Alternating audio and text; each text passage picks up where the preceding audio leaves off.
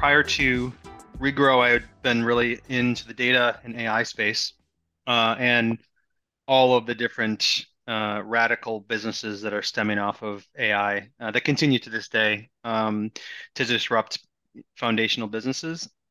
And then when you think about Regrow, disrupting the agriculture space, and then kind of learning more about the ag space in general from, the history of it, like the real innovation in the last 70 years has been, really a renaissance period in this area. And it's a little longer tail than like the AI spurt that we're seeing. But, combining AI with, honestly, what's been the innovation that's going on in agriculture, and then combining that with saving the planet, and making sure that we can, really, really have a much better footprint, and the technology can be used for good was very, very applicable to making the decision. So, many other reasons that I can kind of stem from in terms of like where Regrow sits in terms of the maturity in the market, the momentum in the space that I'm sure we can get into. But the more research I did and the layers in this area, it's more meaningful to disrupt this space than any other space that I can find out there. So, and I'm seeing it prove out on a daily basis.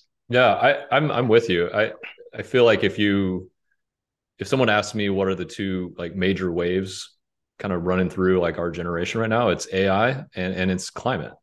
Hmm. And those two can work together. And if you know, double tap into climate, what is one of the biggest opportunities?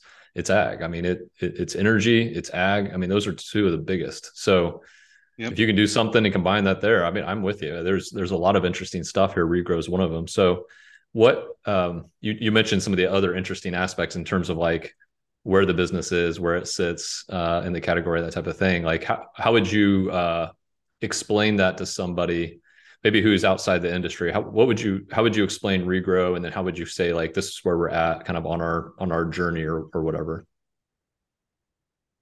Yeah, so I think that I kind of alluded the innovation in the last 70 years or so, like, but we have gotten really, really efficient with feeding people, right? I mean, I think that the latest stat that I heard was 1950s, there was 2 billion people in the world, and now we're at 8 billion, right? And at 1950s, it was like half, like one in two people were actually fed, and the rest were not fed, I guess, for the better lack of a better way of saying it. And now we're from with the 8 billion, we're close to 95% in terms of, feeding the population. So the more we grow, the more efficiency we need. And then the more that damage that does the environment in the way we've been kind of doing practice on our agriculture practices. So the emission factor is being the main factor. So when I talk to folks about, regrow and what we're doing, I mean, we go from a AI computer vision satellite type of model and join that with a soil-based scientific model to really combine credibility in a science-based way on giving brands the tools on understanding exactly what's in their supply sheds. And if they don't know the data, we can supply it. We can clean the data they currently have and supply that with actual, information to enact different practices they can do to save the environment. So all on the regenerative agriculture space, all on crop types. Could be different ways of going about that. But these brands in general have the intention to do things, right? But it's the action and the vehicle that they really need to get closer to the net zero goals. And so when I talk to folks that whether it's I'm recruiting them or talking to customers, customers kind of get it anyways. They're finally kind of realizing that there's a vehicle to get them from point A to point B. And then when I talk to candidates about, the fact that there's an awareness kind of play that already exists. It's the action and the execution. And so from a business standpoint, every customer that you bring on board is one step closer to really kind of reversing what we're putting out in the air. And how empowering is that for you as an individual to do that, and also do your job effectively? It's just, extra motivation to kind of point and connect the dots as to how you can affect the planet. Yeah, that's cool. When you get a chance to talk with customers and you're having these conversations with these kind of enterprise level CPG brands and retail, where are they at? Like what's their pain point that they're trying to resolve? are they being reactive? Are they being proactive? Or is it an opportunity that they see and they want to get ahead? Like where, and maybe it's all of the above, but like where are they at when you're talking with them? Mostly confused. I think that it's you go. I think when I first started, I was at an event, and I may have talked to you about this already, but it was like the you had folks on a panel, and they're like, "All right, well, I'm the expert in the space talking about this, but I really don't know anything about it, right? And I don't know where we should go. But I'm the best option that we have in terms of folks that we talk about it. So just it's mind-boggling to me that there's such a huge need for visionary whether it's technology companies or brands to kind of really lead the way into making this something that's a reality. And so I think there's a 5 to 10 brands in CPG, same thing in like retail, that are kind of leading the way in the initiative. And everywhere else, everyone is kind of looking at those folks to make the right choice and path, and then they're going to join. And so that's a huge opportunity. And even if the crossing the chasm example, like this is not necessarily the same thing as most markets are, where you can help these 5 brands move from point A to point B, and then you'll have a slew of others kind of following, and we're seeing that as well. So, it's not necessarily the leaders of this that are the bravest; it's the next batch of followers that really kind of take on that risk as well. But the value proposition is not necessarily data collection for some of these top brands because they have data. It's almost like data correction, and it's really kind of taking the existing data they have and really completing the sentence as to what they could do if they were to enact certain practices. And the other aspect of it is having being a key vehicle for these large procurement supply chains that have a ease of supplier management and understand what their the supply sheds are and how they can make better choices and be more efficient in the process as well. And so, that's that's a lot of that what we see in terms of a value proposition, and then getting to their net zero goals quicker. That's something that's not like necessarily a light switch for the people behind the scenes at Regrow, but way closer to that than the alternative out there. Yeah.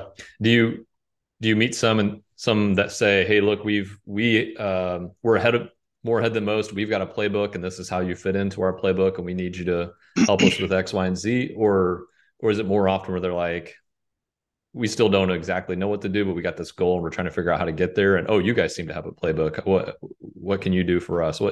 Which one is Yeah, it? yeah, it's kind of a analogy that's I have a map and I know where I need to go.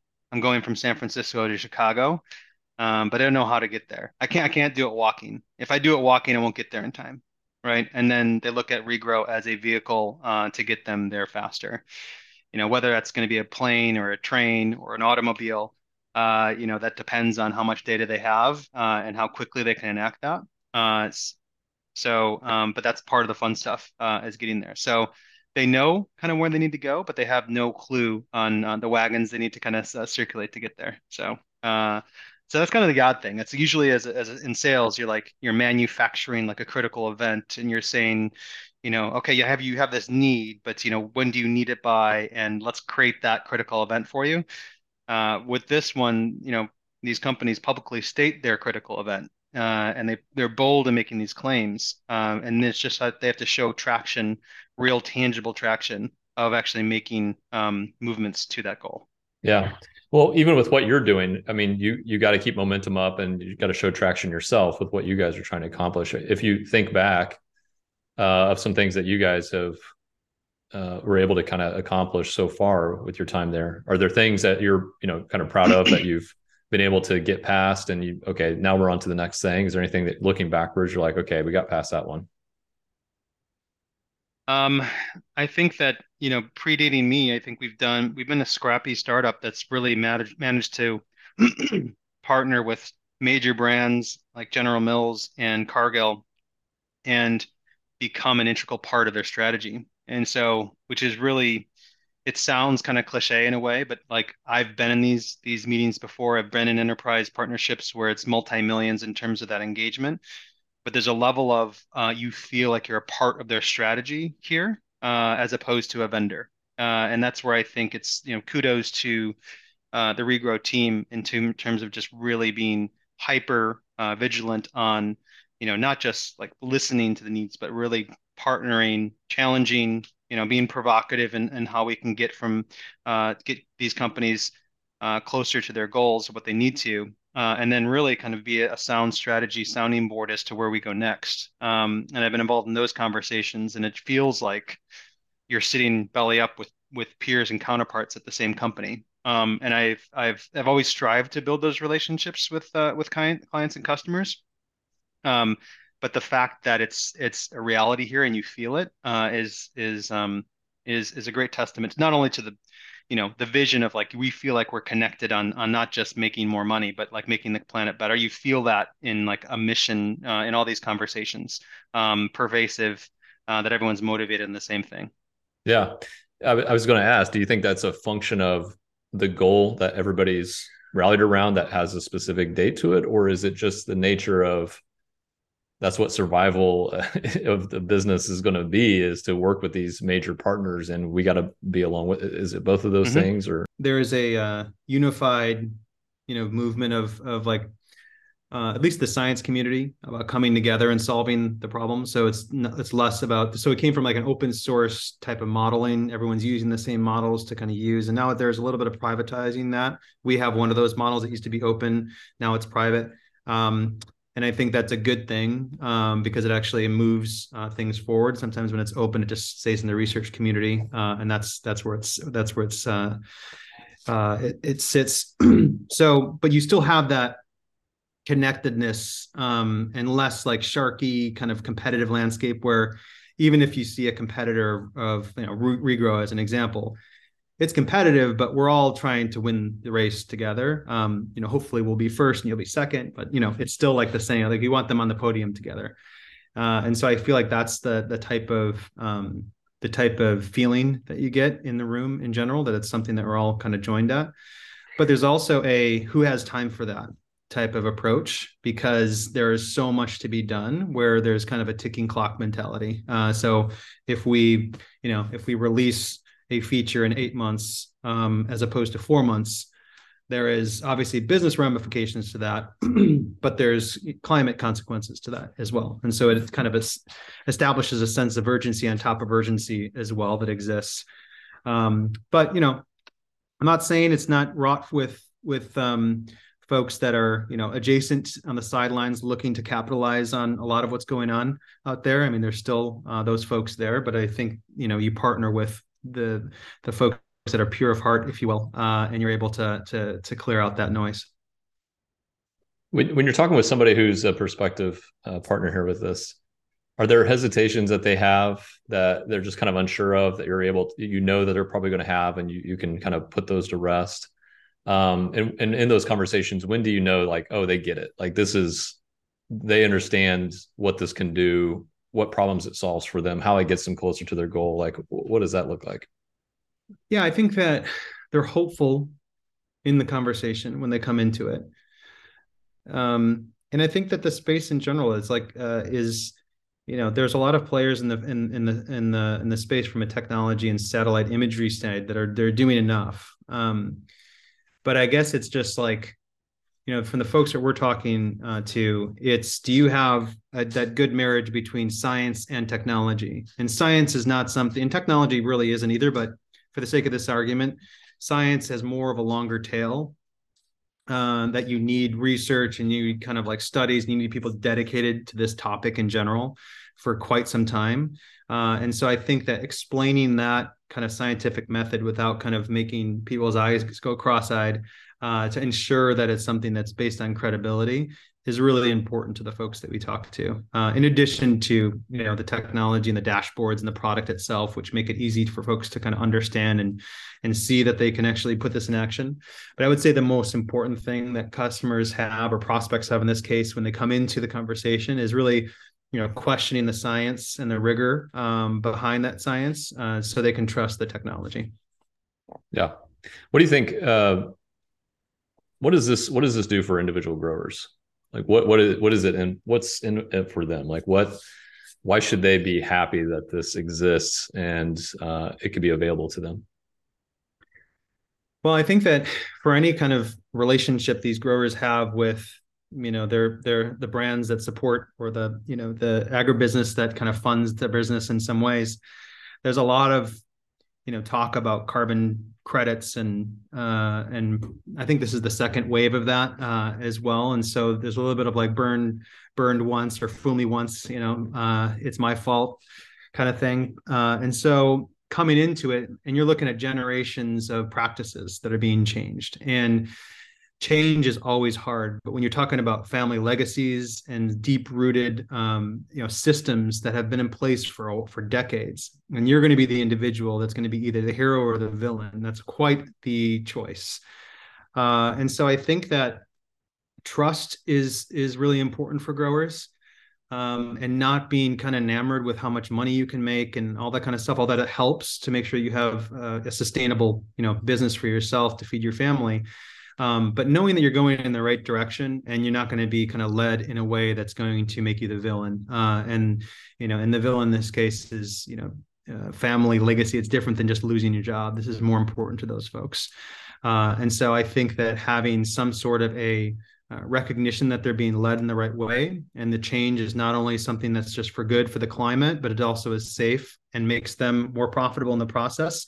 Understanding that that is something that's not just talk; it's something that really can apply to them. So, yeah. So I think anything from a grower's perspective, it's skepticism at the beginning, because there's tons of salespeople trying to sell them a bag of goods that is more akin to snake oil than anything else. Yeah. Have you found that there's certain aspects about regrow that really help that trust come across? Like that the trust is there because of X, Y, and Z. They see it and they're like, oh, this is different. Yeah, I hope so. I mean, I think that we have a product that's just an MRV product, and it's basically helps growers enroll in certain practices, which a project developer kind of puts in place and funds the project itself. And in this is a nice, easy to use interface where farmers can enter what they're going to do, and at the end of their growing season, be able to apply a scorecard that Regrow gives them. And then that goes into an auditor, and then that auditor kind of gets the carbon credit from there. So being removed from that final process, I think, is really important to ensure that we have a more of a neutral ground on verifying what they did is correct, as opposed to being the judge and the jury, and making sure that there's checks and balances in place to get the best kind of outcome. And I think that's really, really important, especially in the carbon markets, to have that kind of assurance that there's steps removed, and you can trust the platform to do what the platform is supposed to be doing. And then the other side of things, they can also be neutral in the fact that they're verifying what they need to. I think that's really, really crucial as we kind of move into these next few years, where I think carbon is going to be and more scrutinized than it already has been, and rightfully so. Yeah, I completely agree. I mean, it's in some ways it's a little bit like simple accounting practices. Some people shouldn't be handling these checks and things like that, because even an honest person every once in a while, in a moment of weakness, might fudge something here and there, right? Like it I'll may just round that number up. Yeah, exactly. So I think that's smart. I think keeping the sort of separation there from the get-go makes a lot of sense. And should go a long way to helping with trust, and just saying, hey, there's no possible ways we can influence this type of thing. Yeah, exactly. So when you look forward, I mean, you guys have made a lot of progress right now, but there's still more you want to do. What do you see kind of on the horizon? What's the next kind of milestone that you're looking forward to, that you're thinking, man, that's going to be great when we can get to that point? Well, we are primarily in crops and fertilizers as of right now in the U.S. I think that alone, expanding that, we're already expanding into Europe, several countries in Europe. We're expanding in Australia, we're expanding in Brazil, for not only crops but also grazing and protein data as well. But I think the real big thing is when we kind of unlock in the next coming months, water, and the conservation and the quality of water, and how that kind of impacts the soil. Easily to kind of, well, I shouldn't say easy. I'm sure that's our internal team is going to roll my eyes at that comment, but it could be applicable to our model itself, but also the similar type of like exponential impact that we can have in the environment.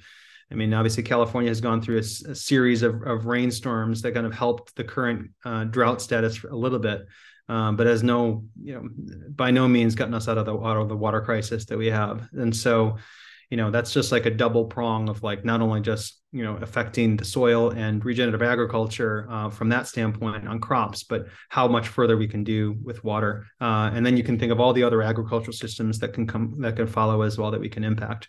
But those kind of areas are the main focuses: geo expansion with our existing, and then new agricultural systems such as water and water quality in the existing geos. It's cool. With regenerative ag, are there misconceptions that you run into from time to time that you would love to see go away or just explained or better understood? I think from a regen standpoint, I think I haven't come across many uneducated folks on that front. I think that more of it comes from the carbon markets. That seems to be where the squishiness and the uncertainty and just the frank wrong ways about doing things. That's where the confusion kind of lies. So it's that, and then like the other aspect of it is really understanding the offset market. These companies in general that maybe are not touching the agricultural world as it stands today, but want to figure out ways to offset their current carbon emissions. So that's an interesting one in general on making sure that market is something that's really, are you making it net neutral are you continuing to do the practice that you're currently doing by polluting the environment because you're offsetting it over here, or are you doing both, right? Are you trying to kind of minimize the right while also funding the left? That's where I see most of the confusion lie. Yeah. So for everyday consumers, a lot of people have no idea like what progress is being made. I mean, there's things that are being done that are kind of not clued in on. But you have a chance to talk with a lot of sustainability folks at major brands, right? Mm-hmm. As you talk with different brands who some are taking action, some maybe a little bit behind. In those conversations, are you encouraged by the progress where we're at today, or are you sort of discouraged by the lack of progress that other brands are? And man, those deadlines are going to come and go, and they won't have done it. Like, where on the glass half full or half empty? Like, where are you at on that right now? Yeah, I mean, outside of the top ones that seem to be taking action, there is a lot of wait and see, and that's discouraging to the point where they're looking for some other, big brand to take the lead. And then they'll, don't worry, we'll be right behind you kind of mentality. And in something like climate, it feels like the reason why you're doing it is to take action, right? It's like, I'm going to run a marathon by June, right? But I'm going to wait for a running buddy to get me out of the couch.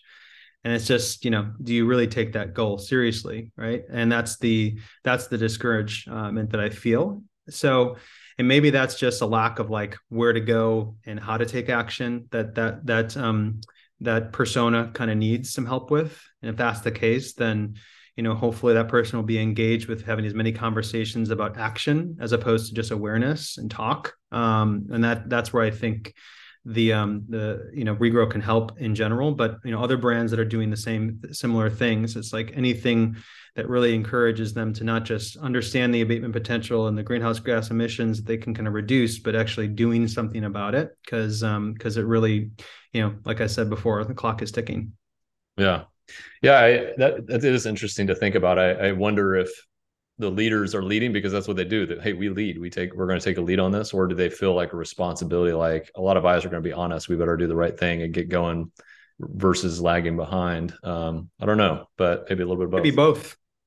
I think we've gotten to a point where the new buyers themselves, the younger generation is much smarter. I have an 11-year-old. I have two. 11-year-old is my oldest, but she's already being turned on about what brands and what is recyclable and what is compostable and like those aspects of it. So you can just see that generation already coming up with this as like common knowledge. And so the new generation of buyers in their 20s and early 30s, they're being way more, there was more brand loyalty for consumer brands that are doing what they need to.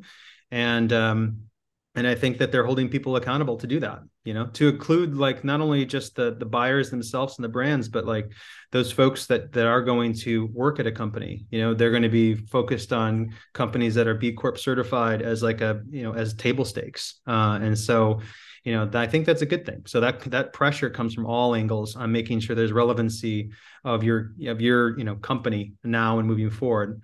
And so if it just kind of comes down to business, which I think it always does, and whether or not your business exists for the next 20 years, I think it's really important to do the right thing. And and I think these brands have been feeling it from both angles, from a business standpoint, from a recruiting aspect and a attrition aspect, where they're being demanded to do the right thing at all angles.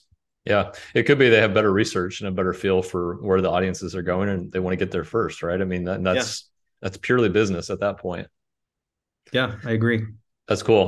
Yeah, my 14-year-old, every once in a while, she hears who I'm interviewing on these podcasts. She's like, "That's cool, Dad." Like, I'm like, "Oh, good. I'm glad you think that's cool too." That So, is cool. Yeah, as a side point, it was when I've worked for my last company was also a B Corp certified company as well. But this was the first time that I heard. I was in a conversation in the car. My 8-year-old and my 11-year-old were talking about what they want to be when they grow up, and my 11-year-old just literally said, "I want to work for Regrow," and I was like, "That's just like it might seem corny and whatnot, but I mean these moments really make the motivation that much more impactful." absolutely, man. Like, if you can't impress your kids with what you do, like, what's the point? I mean, that's the good stuff. What you don't want them to say is, "I'm definitely not going to work there," Yeah, because they've yeah, heard complaints and things like that. So, yeah, exactly. 100%. Well, on that note, what has been the most rewarding aspect of your time at Regrow so far? It's been, we kind of alluded to the relationships with our customers. I think that's been really rewarding, being included in that strategy moving forward as not just a, "Hey, we're doing this," but it's a, "Hey, we're doing this. What do you think?" type of conversation. I think the leadership team is being formed, and so being a part of like growing the team. The go-to-market team is being grown as we speak, and so hiring folks that are frankly new to climate tech that are very accomplished and joining for very similar reasons that I joined, but is getting a lot of exposure based on market conditions, and climate tech is growing, and so you know we're seeing a little bit of the counter cyclical impact of that, and so that's brought out a lot of attention, and folks that frankly we shouldn't be interviewing for jobs at a Series B company that are really interested in jumping into what we're doing and being a part of something special. And then just the culture of Regrow is being, we all need to be better at what we do, but I think that this fuels just the type of motivation that seems a little bit deeper than just hitting revenue goals for VCs that fund. It's I think it's that extra layer of humanity that exists at a company like Regrow that you don't see at other companies. Yeah, and I think once you get a taste of it, it's hard to imagine doing anything without it. Yeah. Yeah. At the end of the day, like we're all going to get like a scorecard of what we did in our careers. And so, if your scorecard is just a W-2, that's pretty empty, but what footprint are you leaving and what impact have you made for the folks that are right behind you? Yeah. And did your kids want to work there someday? Yeah, exactly.